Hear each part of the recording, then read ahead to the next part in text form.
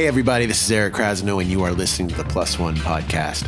I want to thank everybody that's been tuning in, everyone that's been sharing the show, everyone that's been hitting me up on Instagram. You can follow us at Kraz+1, that's KRAZ+1 on Instagram. And you can message me at Gmail, Kraz+1@gmail.com. If you want to send us a message, ask me some questions, give me some suggestions on guests, that's been really helpful. And I just love hearing from you guys. So send me some messages. I urge you guys to follow us on Spotify or subscribe at Apple Podcasts and leave a review. And like I said, just sharing the show really helps us, and it helps us keep this thing going. So I appreciate you guys. I want to give a shout out to Osiris Media. They helped me put this podcast together, and they have a lot of other great content that you can find at osirispod.com. All right, I really, really, really love the guest that's on my show today. She's an incredible singer, such a funny person, such a positive person. I first met her at the Apollo Theater when I got to be a part of the 50th anniversary with Christian McBride and a slew of amazing artists. But she really stood out. She got on stage and just crushed it. I hadn't heard her music before that, and after that, I started to watch her videos. I highly recommend you guys checking out her performance on the NPR Tiny Desk show. It's so good. Her charisma on stage, her ability to tell stories through her music, it's just really inspiring to watch. And I also love Dana Johnson, who is her partner in crime. He jumps in partway through the show, and we get to chat with him a little bit. And he's become a good friend of mine since I met them. And I'm just excited to get into this interview. So let's get into it after a quick word from our sponsors.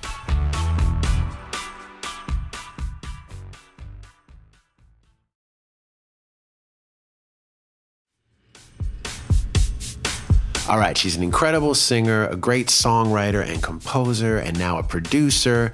And I've just become such a huge fan of hers in this past year. I'd like to welcome today's Plus One, Miss Avery Sunshine. Well, I appreciate you taking the time to be on the show. I've been wanting to have you on the show for a minute because I'm not only a fan of your music, I'm just a fan of you, period. I follow all the different things you're doing. And I remember I discovered you when we did the show together at the Apollo, which is actually like one of my favorite nights ever. Mine. Performing with you, we met through Christian McBride, who also has been on the show, and we spoke a little bit about this. It was called Say It Loud, I'm Black and I'm Proud at 50. It was a concert at the Apollo. And I couldn't believe, I had heard your name before, but I hadn't sat down and listened. I started listening to you, and I loved your music. And then I saw the Tiny Desk, which I know a lot of people out there have seen this, but I just loved hearing you sing, talk, tell your stories. Like, I was like, she's like a singer, a comedian, a storyteller, and all of that. And so I've been hooked ever since. And during COVID, you have like kept going and found all these different avenues to do your thing. So anyway, I appreciate you taking the time because I know you guys are always organized in different things. And I wanted you to talk a little bit about what it's been like being at home, during the pandemic, and how you kind of found these different things to do and different outlets for your art. Well, one, thank you for thinking enough of me and Dana to have us on this amazing podcast. It means so much. Absolutely. Thank you for taking the time. It just warms my heart. But truth, let's just be real. I had heard about Kraz way before, been listening to your music before I realized who you were on stage that night. Dana was like, you know who that is, right? At any rate. Well, I appreciate that. So this is huge for me. But this whole COVID thing, the thing that I've been saying, my dear brother, is that the collateral beauty that has come from this tragedy, right? Having to create and figure out how to continue living, how to exist in this space. And And it birthed these for us, live from the crib shows. Yeah. So we were like, okay, so we get the first call, Kraz, in March. Okay, so all the gigs in March are going to be postponed. Yeah, okay. yeah. We're like, okay, cool. April comes, they're like, okay, yeah, so all the gigs through spring, top of the summer, they're going to be postponed. Yeah. Okay. And then you get the call. So look, we have no idea when anybody will be working ever again. Yeah. What the hell? So, in trying to cope, in trying to, like I said, figure out what to do and not sleep to 3 o'clock every day or eat up everything I could get my fingers on. Dana was like, let's just do some stuff that we'd be doing anyway. Let's just do it on live. I'm like, I don't know. We got the baby boy and we went to the studio and we did it. Yeah. And I think the first time, I couldn't even tell you how many people, I didn't even want to know how many people were watching or whatever. I wanted to do it and let it just be that one moment in time. And then that's that. And then dang it, people were like, so what's your Cash App? I'm like, was I supposed to do that? I didn't know. Next thing you know, we've done 4 or 5 of them. Yeah, and then I've seen you've had on the Avery Sunshine show, you also have guests on, and it's kind of like, I love that you kind of show a little bit of the inside of your world. You know what I mean? Like you record, like when I logged on, you were like recording some stuff with Dana, and you guys have some people on to talk, and I love watching your fans like chime in and talk with you. Man, and stuff. You talk about hilarious. So I'm trying, first of all, recording for me is extremely private and personal.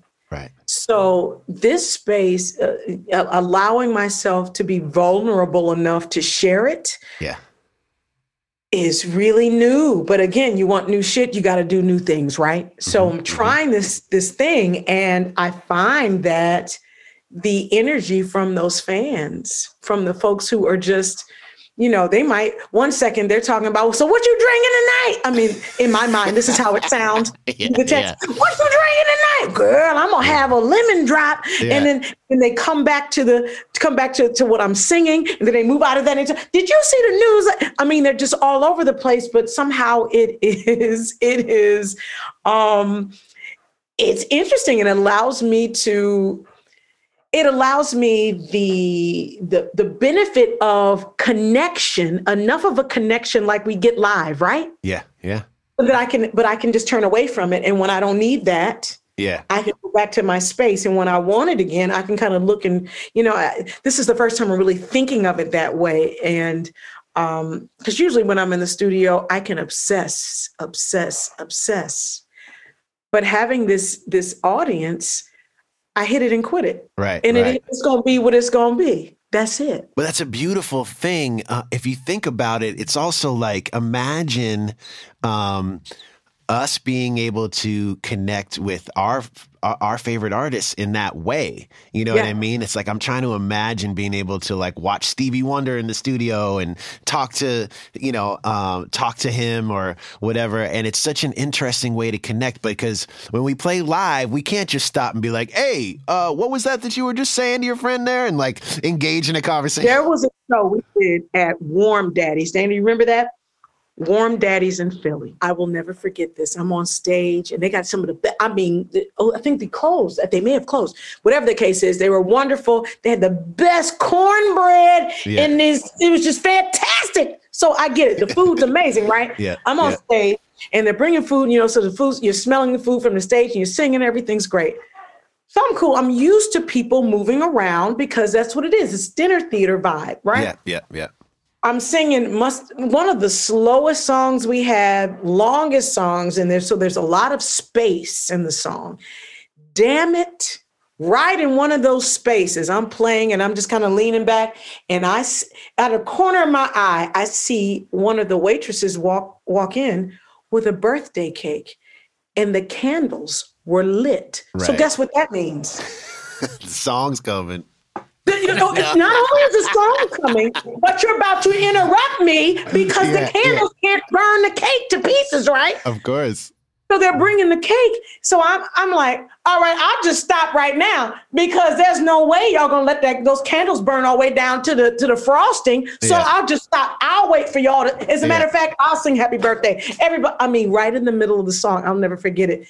I had an out-of-body experience that night. I said, oh Lord, I hope I didn't go too far. But it ended up being great. We sang happy birthday. Yeah, I think I embarrassed the folks, but I didn't care. Yeah. Oh, man. But the idea, I stop. I don't mind making that a part of the show. Right. It showing that I am human, that I see you. Yeah. You're right. Another time, you didn't ask me this, but I have to share it. We were doing a show at Chastain. We were opening for, I can't remember who it was. It was Kim, I think it was. Yeah. And our first time at Chastain is huge. I know you've played Chastain. We're on stage. This had to be 10 years ago. Yeah. And people are in the summer. So people are out there. They got ribs and corn on the cob and stuff. And so nobody has any idea who I am. So I come out and I'm playing. So people are eating corn and drinking. Hey, Lucius, what you see? While I'm singing. Oh, man. This is horrible, but so I start talking to them. It's give me some of your chicken, give me a hot dog, and it not only does it make me feel more comfortable, it warms them up too. They're like, oh, she's not taking herself too seriously. Right. You know. Well, I think not everyone has the ability to go off script. That's what I love about you is like you go with the moment. I remember that on the Apollo show because I mean the rehearsal was fine and great, but when you came on for the gig, it was a whole other thing. The energy and the vibe, and I just remember you hitting things with the band, and we all were like, oh, damn. I mean, I remember being impressed at rehearsal, but the gig was crazy. It was y'all. You can't help but rise to the occasion when you have the best players on the planet. There's just no way. There's just no way. That was one of the highlights of my career. And I don't know if you know, but my mom came. I remember meeting your mom. I met your mom. My baby was there. We that brought night. Everybody because that was one of those moments that we knew was going to be special because of the people that we were there with. My God, you and Chris alone. It was really an amazing event. Al Sharpton was in the building, which was I didn't know that, was he? Mind blowing. Yeah, he was there. Lee Fields, Nona Hendrix, Lisa Fisher, Stokely Williams. Yeah, Al Sharpton. I mean, the like all-star band. That was one of those nights. My introduction to Lee Fields, I listened to his records after that. Oh yeah. Who is this guy? Oh yeah. I mean, he's like the culmination of like James Brown. And I mean, he's got so many amazing influences. So Sharon Jones was a background singer in his band. He's part of that same crew, the Dap Tone, Dap King, the Expressions. Those are a lot of the same musicians. It's like the New York scene. So we did gigs with him with Soul Live way back when we first started in the late 90s. But yeah, he's been around, man. He's got some great records, and he sat in with us a couple times at Brooklyn Bowl, as you did. I was going to say Brooklyn Bowl, man. Yeah. What was that? Yeah, you came through and ripped it. That was like shortly after, wasn't it? It was like it was like a few months later. Because I will say this: when I met you guys, every once in a while you run into some people where you're like. They're just family, just instantly. Yeah. I met you guys and I was just like, I love these people so much. And as soon as I heard you guys were going to be in town, I invited you to Brooklyn Bowl, and you guys came down and just got on stage and just did the thing. First of all, Soul Live, I'm trying to tell you, mesmerized, right, by you all. Well, so my daughter tells me about this. She's like, Mom, do you know there's this thing where you can be around kids or animals or something and they're so cute that you kind of just want to hurt them? I was like, I don't know if that's a thing. She was like, Mom, it's a thing. Yeah. But I felt like if I could have done that to Neil, stop it! You are fantastic! Yeah. What he was doing with the pedals and just he is just, you all are amazing. And wait a minute, then the light show, Come on, I got so many videos and pictures and stuff. Yeah. It's great. That was great. Yeah, Neil is just a whole other. People ask me, it's hard to say he's just a keyboard player. You know what I mean? Because he's a bass player. He's doing all sorts of harmony. He's soloing while he's harmonizing, while he's doing the bass. I mean, he's one of those people that I've been playing with him for 20 something years, and it never ends. It's my amazement, just never ends. I don't know. Is Neil did Neil play in church? He actually did not really play in church. That's what's so interesting. Yeah. A lot of people ask him that. And not even so much his style, but the facility. Yeah. As a church musician, especially a keyboardist, you are the drummer, you are the bass player, you are the keyboardist. And if you sing, you're the singer as well. Right. So you're doing all this. So if nobody else shows up, you got to handle it all. Looking at him, I'm like, wow, I don't know where he honed that skill. Yeah. To be able to do all that together like that, but he did. It is absolutely phenomenal. Their father and their uncle. I mean, they came from a music family. Their dad was a drummer, not professionally, but their uncle, Alan and Neil. They're brothers, the drummer and the keyboard player. Yes. Their uncle was Uncle Irvin. He was a piano player, but also an arranger, and worked with like Billy Strayhorn back in the day, and was like an amazing musician. And their dad was a drummer. But yeah, really, it rooted in the fact that Alan played drums. Neil played drums initially, and then he started playing keys, and they just didn't have a bass player around. So the two of them became an ensemble. Like with Soul Live, I don't have to be there. I could go take a walk around. There's plenty going on. And that's what's so amazing about it is that the bed that's there and the groove that's there. I'm just sprinkling on top. The necessity breeds creativity, right? Mm-hmm, mm-hmm. And so if you felt like he needed, a bass, and if you didn't have one, I was talking to somebody recently. I don't know if it was Nathan East, and he said years ago they needed somebody to play bass. I don't think he played bass, and there was a bass at the church. It was somebody. And he was like, "Well, they need a bass player, so let me start." It was something like that. Right. But necessity will bring about, just like where we are with COVID, right? Yeah. Necessity will breed creativity. Right. I want to talk about how you came into music, first of all. And were you a keyboard player before you were a singer? Absolutely. I didn't really start singing until I was 21. Wow. Because I didn't think I was like, my voice, and I say this all the time, but that's what I thought. I thought that my voice was not special. I knew I could sing. Right. In order to relay an idea, but I didn't think my voice was special enough to be an artist. Right. Because I'm listening to Gladys Knight and Patti LaBelle. I'm listening to voices like Michael McDonald and, all the Clark sisters and even, and I'm an MTV head, right? So I know you were around the same age. Yep. And I had the benefit of, or we had the benefit of hearing music, especially if you were watching MTV. You go from Lionel Richie to Pat Benatar, and then the next video would be the Talking Heads, and then the next video. So I was a fan of all these, to me, very special voices. Right. They had something that made them unique. And then maybe a Joe Cocker video would come up whose voice was so unique and kind of like, but it made you feel something. And then Cyndi Lauper would, it's like, so I didn't think that I possessed that special quality. So I never thought about singing like that. I thought of it enough to relay a point or to write a song. But I was a pianist. I started playing piano at 8. Had lessons, through I was 18 when I told my mom, I'm not taking lessons anymore. Now that I'm 18, you can't tell me what to do. That's it. Right. Yeah.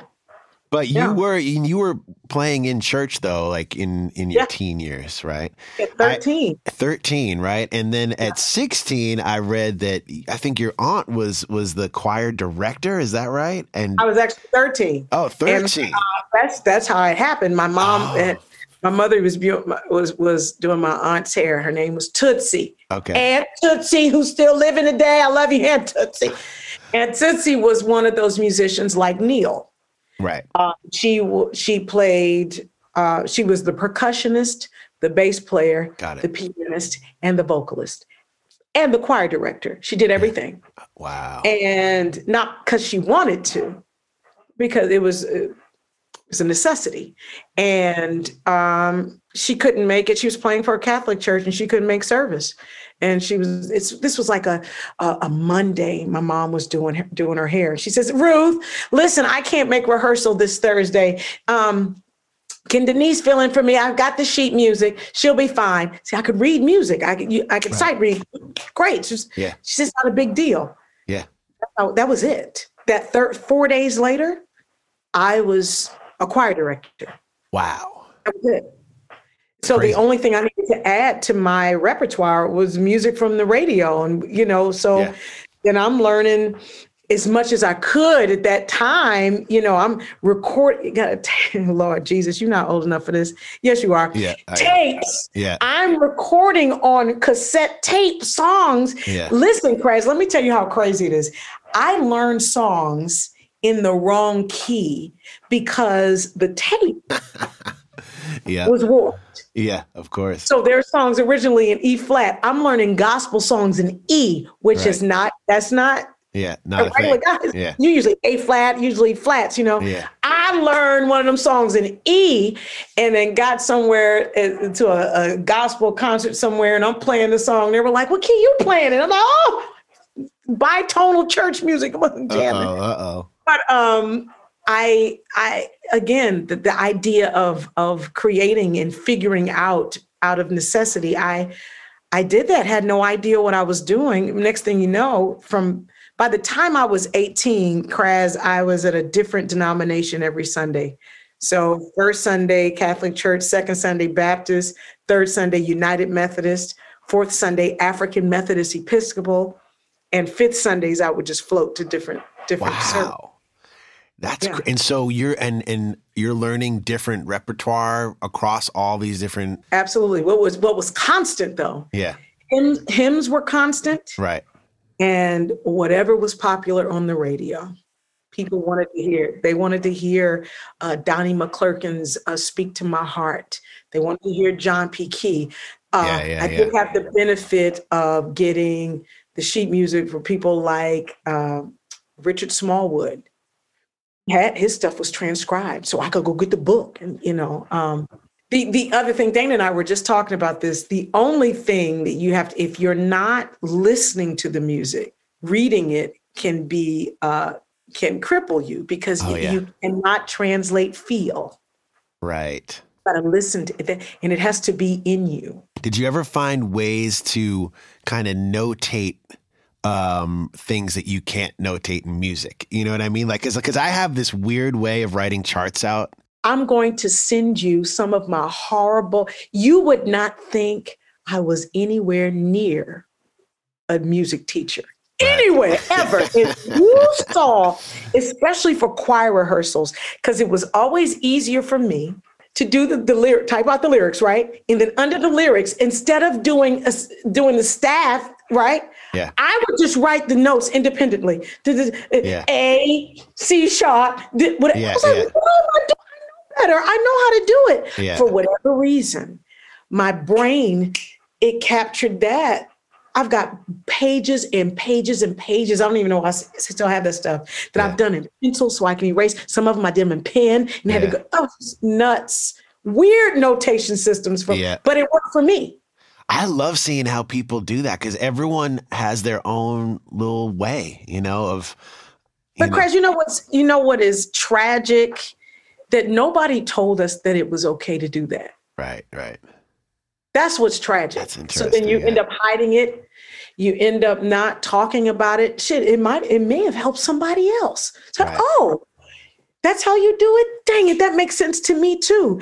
But I was embarrassed for other music professionals to see how I notated music. Oh yeah. So I like, still am. I still am are when you? when I do like some of these like bigger shows with a lot of like, I mean, sometimes I get to do, kind of like we did the Apollo show I'll do a few of those things a year with like guys like Will Lee and Steve Gadd and all that. But in the end, it always turns out that they have a thing too. Like I'll write a little like ba-da-dum where I'll actually write B-A-D-U like ba-da-dum. Cause like for some reason, like rhythmic notation doesn't translate. I mean, I can read it, but I have to stop and go ba-da, where it's much quicker for me to see the notes. And sometimes I'll write out like the hits. If there's a lot of different hits in a song and there's different accents, I'll write out. And sometimes I'll even do references. I'll be like, I'll be like, what's going on? Like Marvin Gaye or I'll have another song that I'll want to reference in the notes. And I'll always be nervous when people see my thing. And then usually they'll be like, oh, yeah, I do that. I'll be like, oh, okay. Maybe that's what we do because of feel. In honor of keeping true to the feel, if we write it, somehow it removes. I think I turn into, it gets really machine-like. Right. You know what I mean? Right. So let's not even make it look like that. Let's not take away. You know what the rhythm is because you've listened to it and you feel it. All you need is to remember are the notes, especially for when I'm teaching, teaching by rote. So I needed to make sure the feel was very interesting. Thank you. What an epiphany moment for me. Now I feel great about how I notated music. I'm good. We'll be right back after a quick message from our sponsors.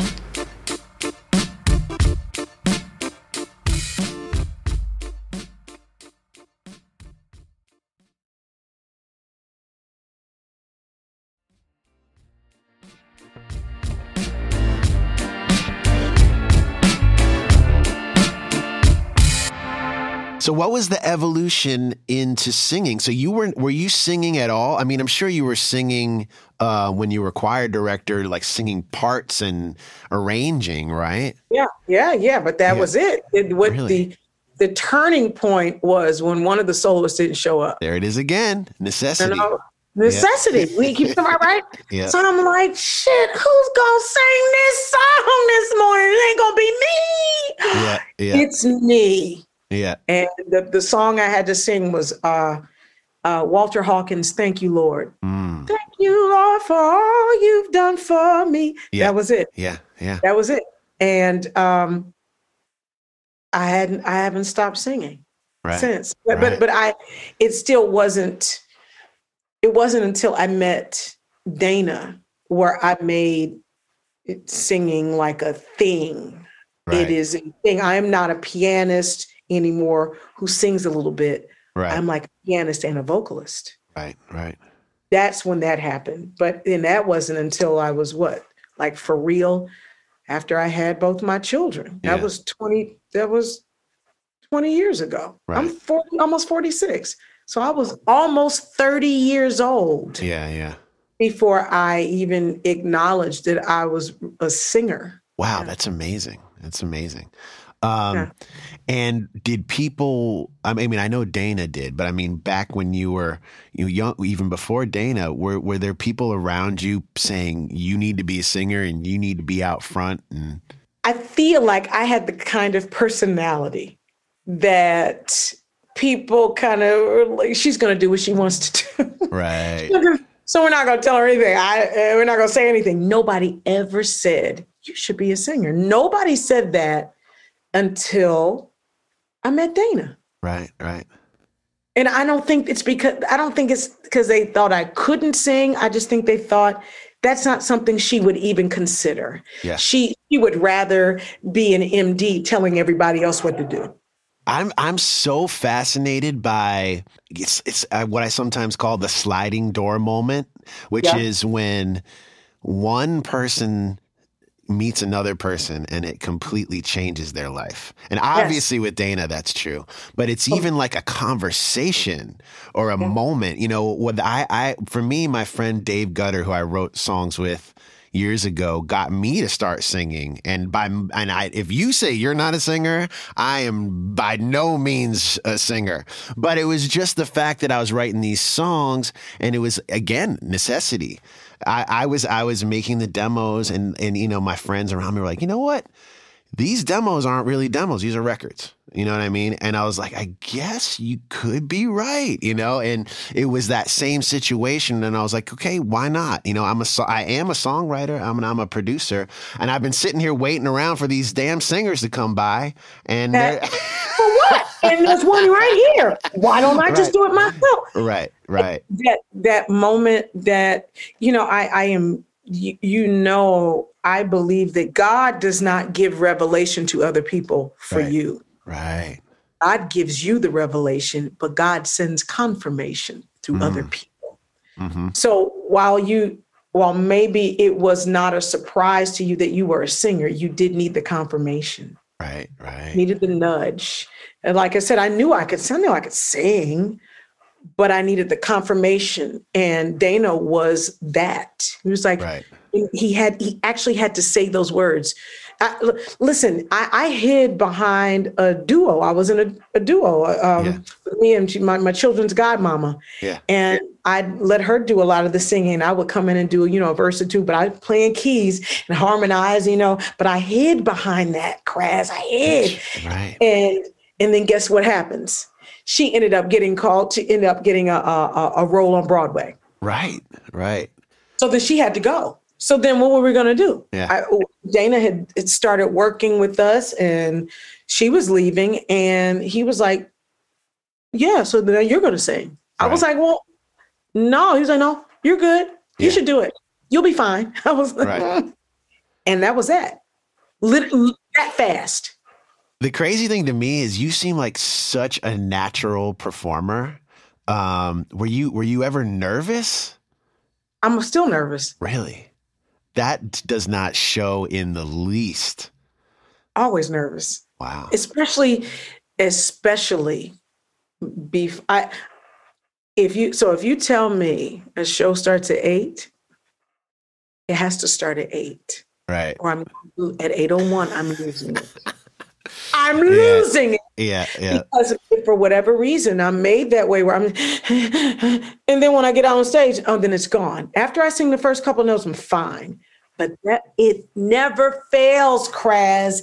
Whether I'm at home, whether I am at the Hollywood Bowl, whether I'm at church, those few moments. So what I've learned to do is just do a little bit of brown liquor. Like, hey, give me a little bit.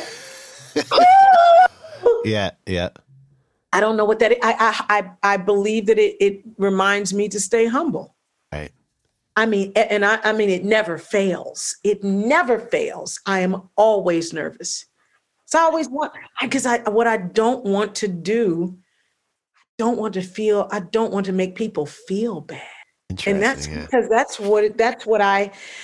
so I'm always nervous that, okay, you got to be at your best because if your thing is about, this whole thing is about making people feel good, otherwise you sing for yourself, right? If this whole thing is about making people feel good, what if I don't make people feel good? What if I'm off? What if I do? All that stuff is happening. And until I get out there and then, you know, at that point, did y'all bring a cake out on stage while and then it's, you know. I think that you make people feel really comfortable. You know, I think that's a really important thing about what you do. Not only that, but people want to be friends with you. You know what I mean? Once you're not intimidating. I mean, the thing is, a lot of people with talent of your level are intimidating. You know what I mean? They come on stage and it's like, oh, wow. But, you know, you bring everybody in. I was watching the Tiny Desk today and I love the song Used Car. It's just like, because I guess I should say everyone our age has felt that way, you know, about themselves or about, you know, whatever. And I just love how you tell that story, and something that could be perceived as like however you want to perceive it, but you make it a really positive, funny situation. That's the model, right, Kraz? I mean, shit. Life, like you said, our age, we get it. We've been through some shit. Yeah. And so what? So you take that and you grow from it. You laugh about it. And then you actually take that thing that was supposedly so tragic and traumatic, and you say, well, here we go again, collateral beauty. The beauty of that is I'm able to say, wait, listen, I'm divorced. It just means I've been around the block a time or two. Right. That's all that means. Right. Like my mom said, don't nobody want something that ain't nobody else ever had. Right. Because nobody else, it hasn't been tried. It hasn't been, you know what I mean? I love that. Now some stuff you do, I want that nobody else, just some stuff. Yeah. But, and especially a car. I want a new car now. I told Dana, I'm getting a new car. Yeah. And Dana's going to be, I said, but wait though. I'm going to wait until somebody else gets all the kinks out. Yeah, exactly. And then I'm going to get it. I love that, but it's such you paint the picture so well in that song, and I'm curious, like, how did becoming a songwriter, because getting to the point where you can really express something, because Used Car it's not necessarily the most complex song, but the fact that you connected that so perfectly, and you it's so relatable. Did songwriting always come natural to you, and then also was it an evolution to kind of inject your personality, into your songs? Okay. The first thing I would say it did not come naturally, but now I remember if I could take I'm gonna have to send it to you. Yeah. I wrote my first piano piece when I was 11. Okay. It was called La Dream. So I actually wrote it out. I mean, it was, I'm gonna let you see it. Yeah. And I submitted it for a competition, and I won, I think, 3rd place or something. I was 11. Right. And so adding lyrics creating in that way felt very natural. Lyrics, no. So I was always in my head about what makes sense, always editing so much that I could never get it out, right? Right. And then I meet Dana, and I think I had written all kinds of musical ideas, right? But no, not a lot of lyrics. It wasn't until I met Dana where I started. He was like, just let it out, just write. Yeah. I was like, what you mean? How do you he said, just write, just like you talk, just write. How do you do that? Yeah. You write what's on your mind and just write. Yeah. And it wasn't until I met Dana where I realized, write how you talk. Yep. Why not? Yeah. You don't have to be Donny Hathaway. You don't have to be Carole King. You don't have to be who you are. That's why you're here, right? That's the whole point. They're already taken. Yeah. So you do it your way. If you choose to create a word and make it something. Shit, bootylicious is a word, people. It's in the dictionary. Google it. Oh, man. Create. Yeah. I have to say this. I was talking to someone a while back, and they were asking me, just talking about how many accolades I give my husband. And it may seem excessive to some people. But again, this is my second marriage. And the first time I didn't do so well with sowing good things into my companion, let alone my marriage. And that's another story. That's another story with some drink. Yeah. Anyway, but I am very clear just that I would not be, it doesn't mean I wouldn't be successful, but I would not be at this place without Dana. Mm-hmm. And the things that he saw in me that I didn't even see in myself, Kraz, as my friend and my before being my husband, as my friend, as a partner, a business partner, there were things he just saw that they were really hard for me to see. Mm. And I talk about him a lot, and not because I have to, not because he's over in the back talking about, yeah, keep it going. He usually doesn't even like all of that, but I am committed to being honest about and sharing why I am here. Yeah. This place. And then I'm very clear about that. And it's okay. And also I do that because what I don't like? I don't like for artists to not acknowledge that you are not where you are because of you by yourself. Never. It just doesn't work like Never. that. Something that was so amazing and beautiful to me, Kraz, I don't know if you saw Bob James, everybody that contributed to who he was. Yeah.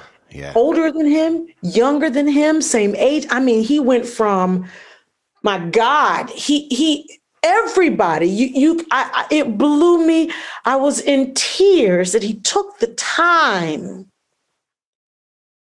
to acknowledge that because we know Bob James has been, now listen, I'm just sidebar. If I could play Rhodes like Bob James, you forget it. Yeah. Dana, forget it. Do you hear me?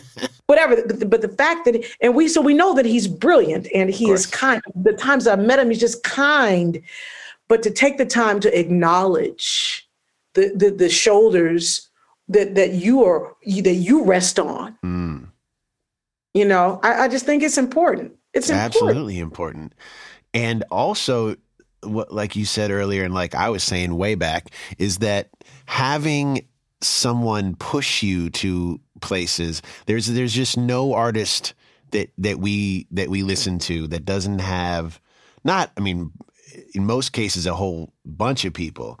But, sometimes as writers and as artists, we get in our own way. We second guess too many things and don't let the actual ideas out. Because I can't say that. Oh, and I can't do this and I can't. And, having someone in your life close to you that really understands you and isn't going to block those things, but help you really like bring them to fruition. I mean, sometimes I'm, because my wife does that all the time, and sometimes will tell me, that idea, maybe no, but for the most part, it's like, we can get in our own way too often without the right person with us. Having that person that you trust, the person you can relax with, and that it is not a personal, it's not that they don't like it. Yeah. It's like, well, have you tried it like this? Or have you thought about it like this? And that they care about you enough to share it in a way that's tender. And I do think that in the industry, there's some people that we worked with, they feel like if you're not being an asshole about it, yeah, that it's not, don't sing it like you need to do it. Get out, and they're throwing pans and stuff. It's like, no, I don't want to work in that kind. It doesn't have to be that way. If we move with love and if our intentions are good, I don't know. I think about, when we think about the artists that are tormented and yes, they had it really hard, that it creates the most amazing art. It's like, I don't want to be tormented in order to create art. I mean, but I get it. Yeah. But I don't want to be tormented, Absolutely not. I want angels around me, giving me ideas and nudging me and saying, hey, you got it. And, and I think it exists. And I know it exists with your wife and that tiny little person you get. I know when I hear you talk about working with your wife in the same way. Yeah. A lot of our musician counterparts do not have that, Kraz. I'm curious what you listen to. Maybe you could give me a couple things that not only you listen to, but that might inspire you. That old school, new school. I'm curious what you guys are playing in the house. Okay, so we have the benefit of being in the house, almost grown people. Yeah. So our kids are 19, and almost 21. Right. So we listen to everything from trap to gospel. So we're listening to any given time, even when I don't want to hear music. Yeah. I'm listening. I go from Ty Tribbett to there's Kenyon, somebody in Alex Isley. Okay. And when I'm not listening to that, of course, I'm listening to Donny Hathaway. I'm listening to Bobby Womack. I'm listening to the OJs, the Spinners. Oh, that tom action. Yeah. There's just something about it that is magical to me. Hell yeah. The 4 on the floor and toms. If I could just do that all the time. Yeah. If we gonna either be house music or we gonna be on some tom soul spinner stuff. Yes. That's my happy place. That's what I listen to. I like that. Is there any current artists that you're really feeling right now that you want to let me know about? Yeah, that this young lady named Alex Isley. Okay, Alex Isley. I'm gonna check that out. Super duper dope. My daughter's about to release her single her name is just Drew, Drew. I'll make sure you have it. Oh, there's another group. I'm sorry that I've got to tell you about. Yeah. Cousin. Okay. I was in a moment a year ago, beginning of 2019. This is 2 years ago. My father transitioned, and he died. So I wasn't making it. Kraz, I didn't want to hear music. Right. I mean, for months. And that was really hard on Dana.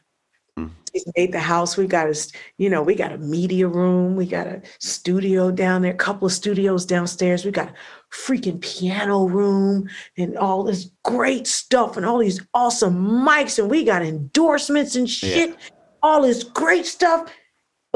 I even have a Rhodes next to my bed, right? There's a microphone right there. It's just, he's made it where go make some music. Yeah. Touch it. Nothing. Months.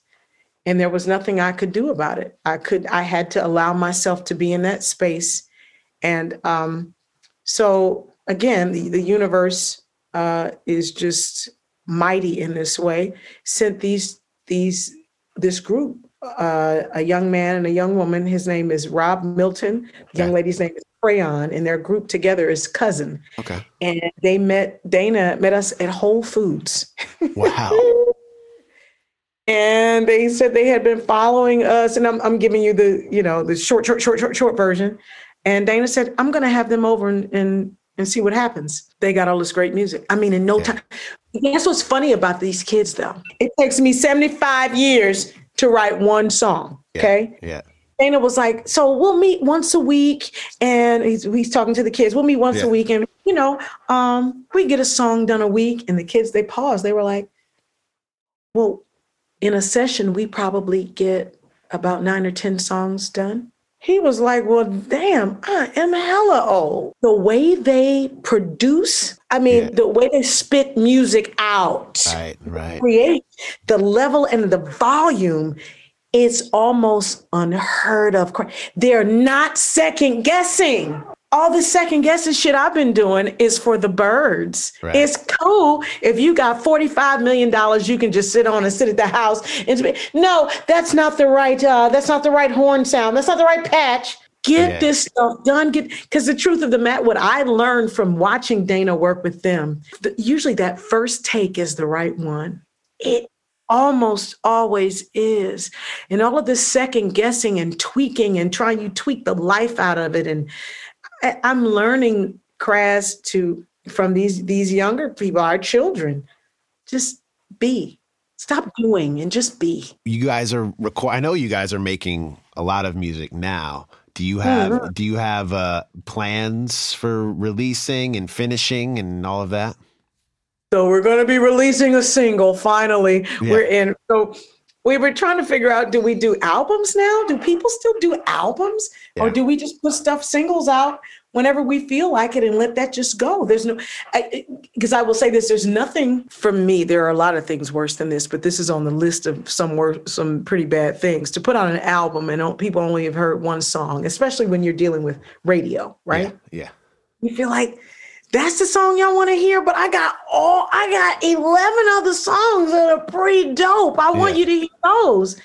And somehow they all get lost in this thing. But now we have the opportunity to make it exactly what we want. I don't have to put 25 songs out right now. I can put one song out. Let people hear that. They get tired of that. Here's another one. Right. They get tired of that or not. We can design this thing the way we want to. So we're releasing every song that we're going to release is going to have a video with it. And the first one is called Don't Count Me Out. Cool. And Stanley Randolph is on drums. Oh, cool. Daniel Moore is producing it with Dana and I. I can't wait for you to hear it. But Cool. And the song is actually about that period of time where I wasn't writing. And don't count me out, Dana. I'm here, baby. I love you. Yeah. And I'm still with you. I just need this time to get my shit together. Right. So you guys are creating a lot of this stuff just at the house, right? absolutely. Yeah. Literally. Yeah. From the graphics to the websites to the everything we're doing right here. We have surprised, again, Collateral Beauty. We're able to do much more than we give ourselves credit for. And I say that's about everybody, right? Yeah. It's so much easier to throw money at something. And I don't mean that we are rolling in dough. So I say, get somebody to wash my feet for me. I don't mean that. I mean things like I do need somebody to do some artwork for me, but I can't pay them $500 a month to do that. Yeah. We're not on the road and and I might like it. I might not like it. Why not sit down and learn how to use Adobe Illustrator, Denise? So I've got the whole Adobe cloud thingamabobby. I did the same thing. I started making these silly videos of me playing different instruments and they're brilliant. Yeah. I mean, it's just, it is that time where now we can learn these skills and figure it out, because I know you have an artistic mind beyond music. You might as well utilize that, since we're there. But then guess what happens is then our voice, our fingerprint is actually on all of our stuff in a different kind of way. It's nice to include other people when you need to, but there's nothing like having your fingerprint through the whole thing, the whole process. Love it. Nothing like it. It is you. So even the lipstick I'm wearing, this is Miss Lucky, one of the songs on the new album. So I saw that you're putting out your own beauty products. Damn. I'm not playing with you.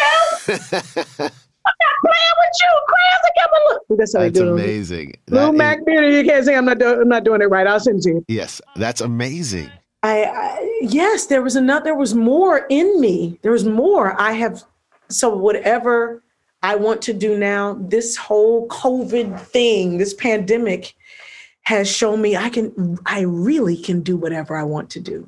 Before it was just a concept when people tell you that, right? Yeah, yeah. But until you do whatever your mind conjures, you don't really, really, really believe it. I think that's been amazing to watch. I've seen so many artists and people go through. It's kind of been in different phases. Like phase 1 was like shock, eat all the food you can, hibernate. And then phase 2 was like, let me try these different ideas out. And then phase 3 is like people are coming out, working out and doing these new ideas and new companies and partnerships and all these things. Babies. A lot of babies. Please stick around. We'll be right back after this short break.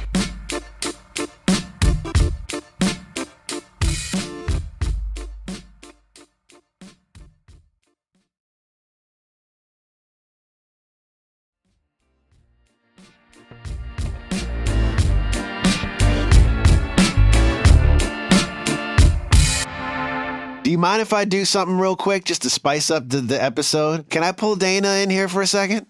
Dana! I met Dana the same day I met you. Now I bother him on text, and we're always going back and forth. So I had to bring him in and get his little perspective. I'm also curious, Dana, what you've been listening to. Are there like some producers, guitar players, anything that we can talk about? Because I know you've been in the zone making music with Denise and with various people. And I've been through multiple phases, like during the quarantine, but like I was super into Ty Dolla for a little while. Okay. Like, all of that stuff. But what I've been doing here lately is, there's always that artist that you like, and it's like, a couple of songs. Like I know a couple of songs, but I've been going back and like using Spotify or whatever, and like, let me just listen to that whole album, like end to end, and like getting into albums of artists that. Like right now, I'm on a Sly and the Family Stone thing. I got to start, finish all that. I'm on the Isleys now. Oh yes, and like because everybody knows like the major joints, and there might be one or two albums that but like going from the beginning. That's what's dope about one of a couple of things that's really dope about streaming music is you have access to everything. So like I love that. I'll like dig into that one album.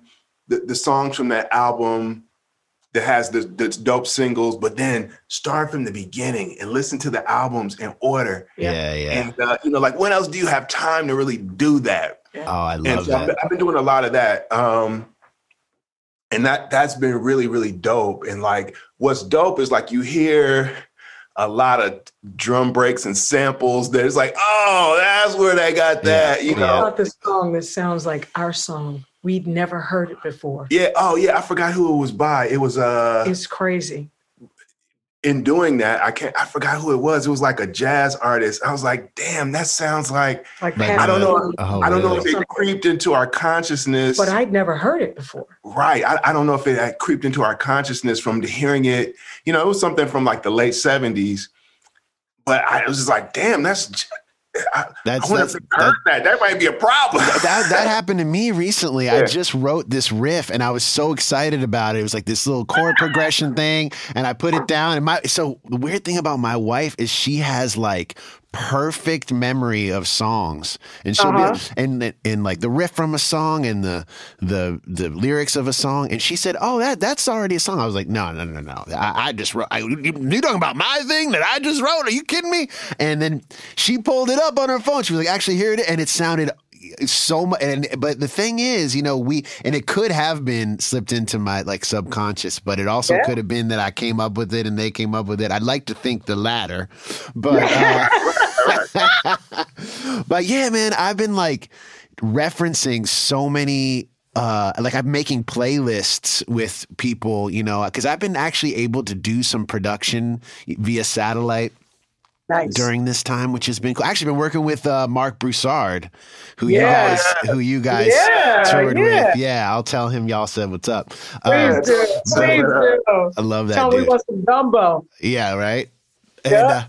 And, but it's been cool to like you said, having access to all that music, and then be able to go from like Ty Dolla $ign to Sly to Isley Brothers, whatever. To be like, okay, I want the fuzz guitar from the Isley, but I want that rhythm ace sound from the Sly thing, and being able to kind of mash it together.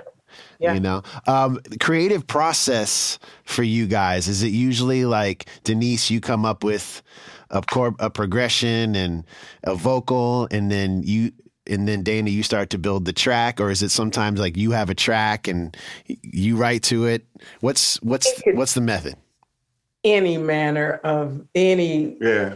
I mean, it's all over the place. And see, me and you are similar. We're studio rats, right? Like I could spend the majority of my life sitting in a studio tweaking and listening, but my wife is more of a okay, what do you need me to do? Okay, I got 30 minutes. That's funny. That is not true. No, but the dope thing about that is, and it's challenging sometimes too, but the dope thing about it is like, it was interesting to hear you say that, I second guess myself a lot. But not in the creation process. Like you'll come and you'll be like, I had this idea, hurry up, pull it up, pull everything up. It's like, okay, I'm trying to turn everything on. And you play it. It's like, okay, can you do something with that? I was like, I think so. Can you? Okay, no, I'm cool, I'm out. And it was like, you know what, Chris? Because it comes to me when, again, if I'm not like you guys, it doesn't come to me all the time. I'm not downloading all the time. Right. But when it does come to me, it's very clear. And a lot of times they're in full songs. Mm-hmm. Don't Count Me Out. The one it was a full song. Yeah. And I sat down at the Rhodes and Dana was, do you remember that day? Dana was getting in the shower, and I can tell when a song is jamming, because he's moving around, and then he'll be like, I won't see him, and he'll go, "What's that?" Right. So I was like, "Oh, okay." But that one happened during the pandemic. Yeah. Right. But then there are songs like one of the first songs we wrote together, "Stalker." I had the hook. And I called Dana, I always tease about this because it's the truth. When we first started writing, we had Nokia phones, those little funky Nokia phones with the numbers on the front that you had to go. Oh, yeah. So if you're texting, you got to hit. You could play Snake on it. Remember that? Yes! And if you need to get a V, you got to hit the thing 3 times. 3 times. Yeah. You know what I mean? Yeah. I'm texting lyrics and voice memos through that. And I sent him the hook to a song called Stalker. Keys, vocal. And I said, I need verses. And I think this is how I knew that we were supposed to work together in that way. Right. In less than 5 minutes. And at that time, Dana had a corporate gig. He may have been in traffic. I don't know where he was, but in less than 5 minutes, he sent me the completed song, lyrics, everything done on that Nokia. And it's just coming through. I'm like, what? Right. How did he do it? Just a prolific writer. Right. Well, I mean, I think also it's interesting because for me, a lot of times, like the failed attempt at making a track or making a beat will become something that gets utilized later. I'm sure Dana has some of those, like where you log all these beats, you log all these different ideas. And then, if a singer comes to you, like right now, it's actually been kind of nice because I log these ideas and then like Mark or somebody, I'm doing all these satellite sessions. So we start an idea and then we log off for a minute, or maybe we have one the next day. And in that meanwhile, rather than having someone staring over my shoulder, I try to like what if I put this with that? Or what do I have to put that with that? And then when I go back to them, I'm like, oh, what about this version or this way to flip it? But yeah, the tools now, it's so cool to and I think that they've evolved during this time, or at least my ability to use them has evolved because all of a sudden I got time in my studio and I got time and for people to, and different ways to collaborate, whether it's Zoom or there's all these new programs coming out. To your credit, man, I've always been kind of a Pro Tools and Logic guy.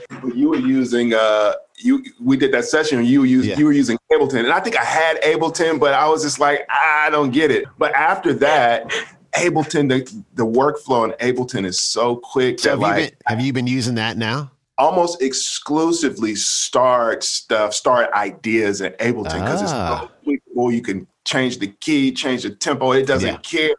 It even will. I just found out it will even do that with video. So like some of the production stuff, like some of the production stuff we've been doing. If I needed to like do something with video and make it on time. Oh yeah, I do that in Ableton. It's crazy. But we told you about Ableton, and before we started using it, we were with Jeff. Yeah, so the first person that told me about it was Jazzy Jeff. He gave me a copy of it, and I was like, it looks horrible. I don't get it. I don't get it. And so I had it for a long time, and I maybe played with it once or twice. But after we did that session, I got a little more serious about it. And I think I bugged you a couple of times about like, how do you do this? And you were like, I don't think you just do, and it's really changed my creation flow, especially now, once I get it kind of going, like, I don't like cutting vocals and stuff in there necessarily, but the new version I think has. Oh, I was just about to say, the newest one, 11, has all the playlisting stuff. Now we're getting into extra nerd stuff, but the 11, man, then they updated it, so now it has the playlisting for the takes and all that. Yeah, exactly. And that's also one of the things about Ableton that's great is that it was created also as a live tool. That's why it's Ableton Live. So it has so many like intuitive functions that can work, so they can make the workflow fast. Wait, you know? don't we know? Because my drummer, especially with me, I'll say, let's do that hook again. Somehow he's right on it. Yeah. Boom, he's playing and he's doing it. Boom, let's cut it here. And he's, wait a minute, something happened and my drummer hit the button too soon or something. And I didn't go bonkers or anything, but Dana was like, just remember, he's creating magic because nobody knows what you're going to do. I love that. Creating magic. Yeah. We have no idea where you're going. He's pulling a rabbit out of the hat. I don't want the click in my ears or anything because I'm so stressed out thinking like stuff that's going to go bad. Like, but he's great. Quentin Robinson, man. He's amazing. Yeah. Were you guys working together before you guys were a couple? No, I was married. He was married. Yeah.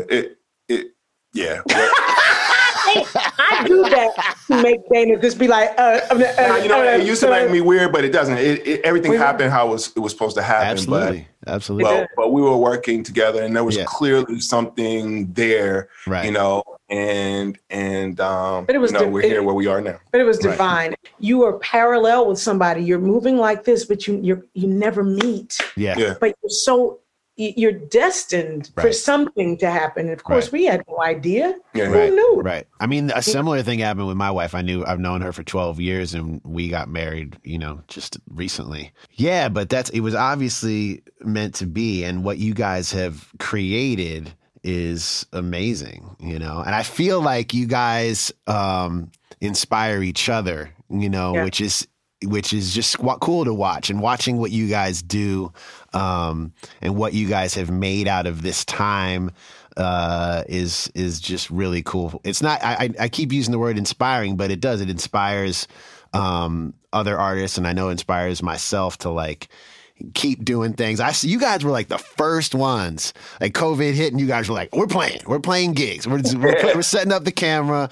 We're doing this." That wasn't me, Crass. I was like, "Look, I'm about to make a deep dish pizza, so you can do all the recording you want." I wasn't, but we did it. It's interesting. I mean, I wish I could say that, like, I knew exactly what was going to happen, but I didn't. I was just like, man, we're here. I think that would be dope. I think like the night before, we did our thing. Like D-Nice did that first set, and I was like, 45 million people or something. And since, he's getting into millions now, but we were just like, okay, let's do it. And I think we were getting as many as like 25,000, 30,000 people on Facebook. But then I also realized there's an opportunity in that, and that's and since then, it evolved over that. That's really a thing that people want to see, not just music, but engaging content, period, And so we did a couple of those, and we were kind of like, okay, wait a minute. We need to, let's figure this out because there's something here. And I started really thinking of, in the same way that like, in the 90s and early 2000s, up to that point, you had to have a major label really to put out a record. Well, now it's like, you don't need it. It's like independent, not just film or television, but independent television network. Right. And so I was like, we got to figure out how this works. I don't know. So in talking with some other friends, and I think you and I even had a couple of conversations, and another good friend of ours, Eric Roberson, talked a lot about it. And we started the Hey Sunshine Show, HeySunshineShow.com. And even now we're figuring it out, but we're just creating our own content and offering it to those that are interested. And everybody has a phone, which is the equivalent of what was the television. Yeah. When we were growing up, everybody watched TV, but now everybody watches their phones. And so we got this content, and let's just go for it, man. I think that just going for it, like jumping in, like, for example, when I started this podcast, I did not know exactly what it was. In fact, it was a different concept initially because it was pre-COVID, right? It's funny that I started recording them just before COVID. And initially it was like, come to my studio, be in the studio, perform with me and talk about music. And it's, you know, as when COVID hit, it was like, okay, let's just do this via Zoom. And then that opened it up so much more because all of a sudden I can access anybody. And then all of a sudden everyone has Zoom and everyone knows how to use it, and it evolves. But I think it's that initial idea. And sometimes you don't know what it's going to be until you're doing it, right? And until you're making it. And I think that's the lesson for me, that in order to even figure out what you're doing, you have to risk being whack. Yes. Yes. Being whack is a part of the process. And right. for me, it's like, I don't want to be whack. I want to make everybody happy. It's supposed to be great immediately. And it's like, but you can't you've got to figure it out. You got to fall when you're learning how to play basketball. You got to miss some. I mean, it just is what it is, right? Yeah. It's a part of the process. That's been one of the greatest lessons for me in this time. Yeah. Yeah. I think letting people into your world. I mean, that's, I was trying to record a video the other day and I kept messing it up. And then at the very end, my wife like pops through the door and I had to cut it again. And then I gave up.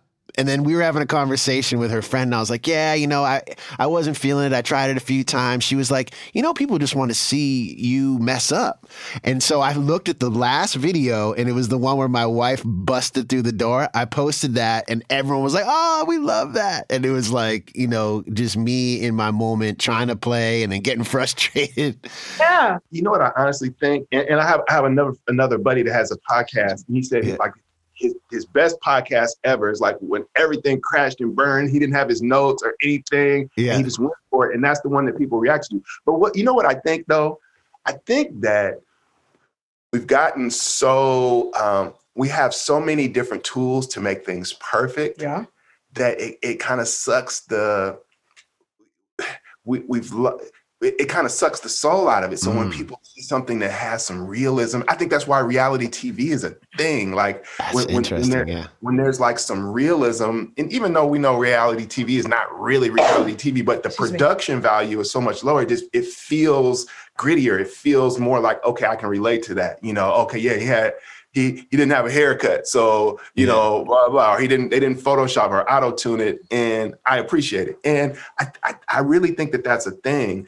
And I think kind of like you said, just jumping out there and being like, hey, this is what it is. I'm gonna try it. I don't know. Yeah. You know, 98% of the time, it's a lot doper than you thought it was going to be. And but to your point, it humanizes us and makes people a part of the process. Where they see, I remember when they were shooting that with their phone. Right. Now they got 14 cameras and they got this, you know, they got sound people, they got people. Right. And it really endears people to you. Again, it humanizes us. Yeah. But we don't have to put on. Right. I do think that there is a space. I could talk about the children. They're not the millennials. What are they now? Are they the millennials? Our kids? Gen Z or something like that? Gen Z might be right. Yeah. They are not putting on. They don't give a damn about what anybody thinks. Right. Right. And there is such freedom in that. They don't take themselves too seriously. They are, you know, my daughter, there's a thing, they only wear lashes. They don't put, you know, say I'm old school. If I'm gonna put some lashes on, the rest of my face needs to be done. They're like, no, I just want lashes. Yeah. Yeah. That's it. That's nothing else. And they don't care what we think. And I mean, they, to an extent, they do. But when you even say that about Micah, with the boys, when we're telling them something, they're like, no, we got it. There's something that's inspiring about that. Yeah. Something that we didn't get. I think you're right. You know, and like you're saying, in second guessing everything, it doesn't appear that they second guess the way we do. Yeah, I think, you know, I'm always trying to collaborate with people from all over the map. And I do collaborate with a lot of younger folks, but it's been interesting to watch how, and like you were saying with the group Cousin, how, you know, different people are creating. I mean, I've worked with artists now that have their whole studio. I mean, and I do the same thing. I work on my laptop and stuff. And it's just crazy to be I feel like I fall into this era where I came up in the beginning, like recording on tape and all this stuff. And now, I know this one young artist, Victoria Canal, she makes her whole albums on her laptop. She just plugs a little controller in. She got her microphone in there and she makes these beautiful records, and she just learned how to do it in this little tiny thing. And just she records wherever. I actually just watched the Billie Eilish documentary, and most of that record is made on like a mic plugged into a laptop in a bedroom and whatever. So I'm excited to hear where this all goes and how younger artists evolve. And I hope that I can absorb as much of that, as I get older. I was going to say, that's what our daughter has done. She Right. sits in her bedroom. We're like, is she all right? Are you alive? You Yeah. okay? She's in there making records. Yeah, Right. yeah. Top to bottom. And Yeah. so what she's about to release, she was like, I don't really want to be an artist. I want people to know that I produced it. I want people to know I played the instruments. I want them to know that I did everything. I didn't mix, but my dad mixed and mastered it, but I sang it, I wrote it, I produced it. I'm like, and you did it where?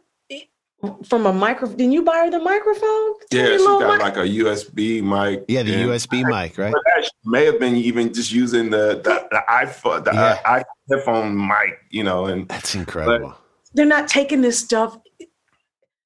They're not taking it that serious. It's just back to the same point. Yeah. They're like, all the stuff that you guys think is so important, we're on and we're off to better things while you're obsessing over, the right mic pre. Right.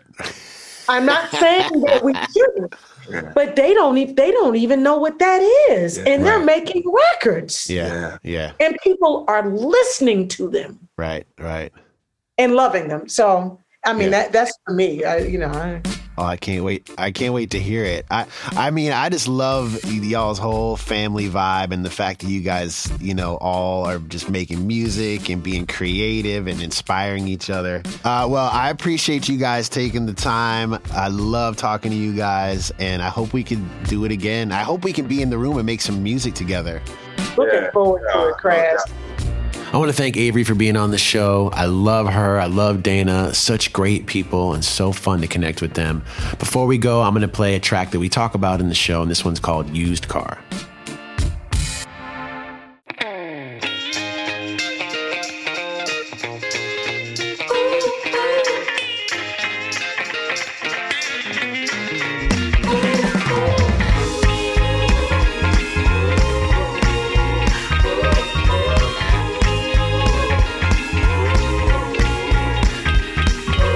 Some people think it's better to own a car brand new, right off the showroom floor when the only owner's you.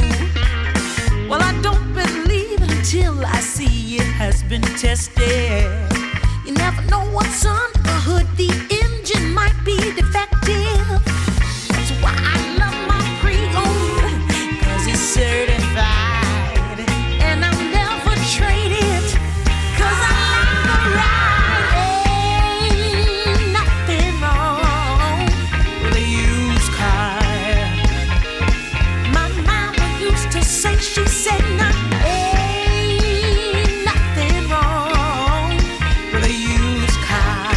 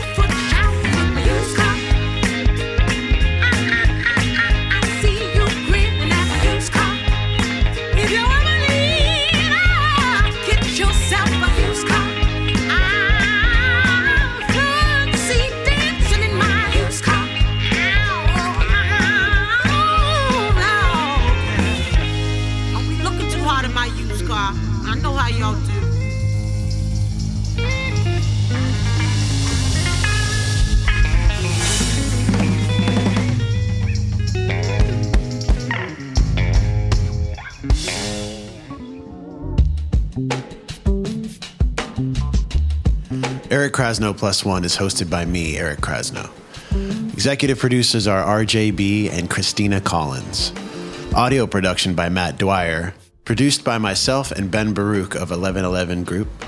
All original music is by me, and most of which are instrumentals from my album, Telescope, under the artist name Kraz. This podcast is presented by Osiris Media.